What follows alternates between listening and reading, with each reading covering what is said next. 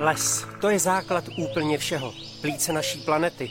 A s jeho výsadbou teď Lidl a vy společně s ním pomáhá tam, kde je to potřeba.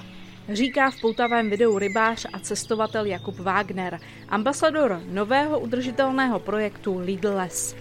V lese vzniká to, co dýcháme, ale les je také zásobárnou a čističkou vody, kterou všichni pijeme. Jak roste les, roste i počet jeho obyvatel. Nakonec se les stává domovem i stovky tisíc živočišných druhů. České lesy ale v posledních letech v důsledku sucha a kůrovcové kalamity velmi utrpěly. I proto společnost Lidl přichází s projektem Lidl Les a s ním i s velice ambiciozním cílem. Chceme po kůrovcové kalamitě zpátky do české krajiny navrátit lesy. Proto my jsme se letos rozhodli, že ve spolupráci s Lesy Česká republika vysadíme 200 000 stromů, což je cca 30 hektarů. Prozrazuje tiskový mluvčí společnosti Lidl Tomáš Miller. Výsadba nového lesa je naplánována na říjen letošního roku, a to na Vysočině, v okolí Humpolce a Jihlavy. Proč padla volba právě na tuto lokalitu, vysvětluje Ivan Klik, ředitel lesního a vodního hospodářství Lesů České republiky. Vysočina byla do projektu vybrána především proto, že je nejpostiženějším krajem, kde především zemědělci pěstovali a sázeli masivně smrk, aby měli kvalitní dříví na svůj provoz, a z toho pochází zalesnění kraje Vysočina až 90% smrkových porostů, a proto současná kůrovcová kalamita nejvíce postihla právě Vysočinu. I proto budou v rámci projektu Lidl Les vysázeny stromy smíšené. A co se týká konkrétního výběru a těch sazenic pro tu danou lokalitu, tak to už je pak na Lesích České republiky, co nám doporučí. Obsahem projektu a celého programu obnovy lesů je naše heslo Sázíme lesy nové generace a hlavním heslem je biodiverzita, takže lesy do budoucna budou výhradně smíšené a složené z více druhů dřevin tak, aby případná kalamita některého škůdce nebo i abiotická kalamita nepostihla celý les, ale vždy jen dotčenou dřevinu. Projekt Lidl Les odstartoval prvním prázdninovým dnem a jeho cílem je vybrat částku 5 milionů korun. Přispívat přitom budou samotní zákazníci, a to koupí některého z 67 vybraných a logem projektu označených výrobků privátní značky Náš kraj. To znamená, že když si zákazník koupí vybraný produkt z naší privátní značky Náš kraj, tak my z toho každého produktu dáme 1 korunu na vysazení toho nového lesa. Navázáním projektu na privátní značku chce společnost Lidl podpořit také tuzemské dodavatele. Ostatně právě čeští zemědělci, farmáři a chovatelé potřebují pro svou produkci silnou a zdravou krajinu. Jejíž nepostradatelnou součástí jsou také zdravé lesy.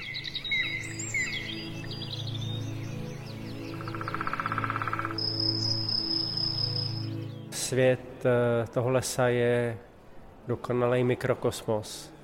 Tam je takových krás skrytej a takového života. Bez lesu by nebyla voda, bez vody by nebylo lesa. Bez lesa by nebylo zvěře, bez vody by nebylo ryb. Takže to překrásný koloběh života, který musí fungovat jako celek, jinak ten přírodní proces začne pokulhávat, až postupně vlastně zemře. Odpovídá Jakub Wagner na otázku, v čem má rybářství k lesům blízko. Proslulý český rybář se ale v lese cítí jako doma i díky vzpomínkám na dětství, které prožil u strýce v Lánské Oboře. Na projektu Lidl Les Jakuba zaujala především jeho dlouhodobost. Protože ten les nevyroste přes noc. Les vlastně nesázíte pro sebe, tak trošku. Les sázíte pro svý děti a pro další generace, protože ten les roste desítky let, až 100 let, dejme tomu.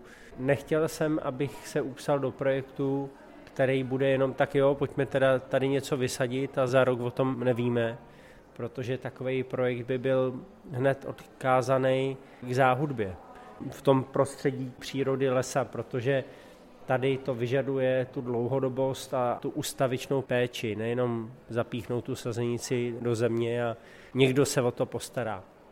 Takže to, co mě zaujalo, byla koncepce od začátku až po konec, jasná vize toho, jak se ten projekt bude dělat a jak se o něj budeme starat. Právě dlouhodobost, která kromě samotného vysázení stromů zohledňuje i následnou péči o les, je tím, čím se projekt Lidl Les odlišuje od mnohých jiných iniciativ zaměřených na výsadbu stromů. I proto společnost Lidl vsadila na spolupráci s partnerem Lesy České republiky. Jsme moc rádi, že jsme do spolupráce s Lesy České republiky vstoupili, a to z několika důvodů. Hlavně díky tomu, že je to největší organizace, která se tady o lesní porosty stará. Samozřejmě není jediná, ale je největší a je nejvíc kredibilní. A ono to není jenom o tom samotném vysazení, tady právě je ta úloha Lesů České republiky, které nám garantují, že po určitou dobu se vlastně o ty lesní porosty budou starat. Samozřejmě do té péče z Lesí České republiky zapojí přímo svojí prací, protože následná péče o obnovený les je naší povinností a budeme tam les udržovat. Doplňuje Ivan Klik.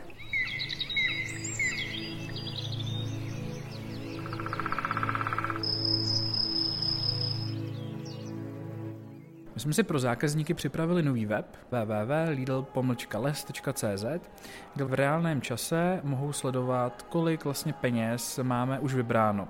Zároveň je to web interaktivní, to znamená, že si to okamžitě můžou přepočítat na vysazené sazenice, uvidí, kolik aktuálně kyslíku vyprodukuje les, kolik ku příkladu oxidu uhličitého naopak ten les pohltí. Představuje webovou stránku projektu Tomáš Miller. Dočtete se na ní mimo jiné, že během jednoho letního dne dokáže průměrně vzrostlý strom přefiltrovat a odpařit více než 100 litrů vody. Už pouhý hektar zdravého lesa ročně vyprodukuje až 15 tun kyslíku, tedy stejné množství, které by stačilo 38 lidem. Zralý Lidl les o rozloze 30 hektarů pak dokáže ročně přeměnit až 450 tun oxidu uhličitého na kyslík. Na stránkách budou návštěvníci moci pozorovat také průběh samotné výsadby a dost možná tak v akci uvidí i Jakuba Wagnera. Já se do tohle projektu chci zapojit nejvíc, jak to bude možný, protože to beru hodně osobně a nemám to tak, že bych byl jenom tváří a nechtěl jsem umazat ruce, to v žádném případě. Když je něco příliš zadarmo, tak to v mém životě nefunguje, takže naopak čím víc si na věci můžu šáhnout, tím víc mě to baví. Takže předpokládám, že se sám zapojíte do výsadby na podzim v říjnu letošního roku. To určitě, na to se velmi těším. Na výsadbu 200 000 listnatých a jehličnatých stromů ale pochopitelně nebude Jakub sám. My s našimi zaměstnanci budeme část lesa právě na Vysočině sázet, bude to v říjnu a my jsme si připravili takovou novinku, že my v určité lokalitě budeme mít kameru a naši zákazníci budou moct v reálném čase sledovat, jak ten les roste a že roste opravdu velmi pomalu. Říká tiskový mluvčí společnosti Lidl Tomáš Miller a dodává, že projekt, který mimo jiné podpořilo i Ministerstvo životního prostředí a Ministerstvo zemědělství, výsadbou 30hektarového lesa rozhodně neskončí. My budeme velmi rádi, když se z projektu Lidl Les stane ta nová vlajková loď po rákosníčkových hřištích společnosti Lidl, takže určitě do budoucna s tím projektem počítáme. My samozřejmě i v rámci komunikace na sociálních sítích vyzveme naše zákazníky, aby nám psali do komentářů, případně do soukromých zpráv, kde bychom měli vlastně další les v dalším roce vysadit.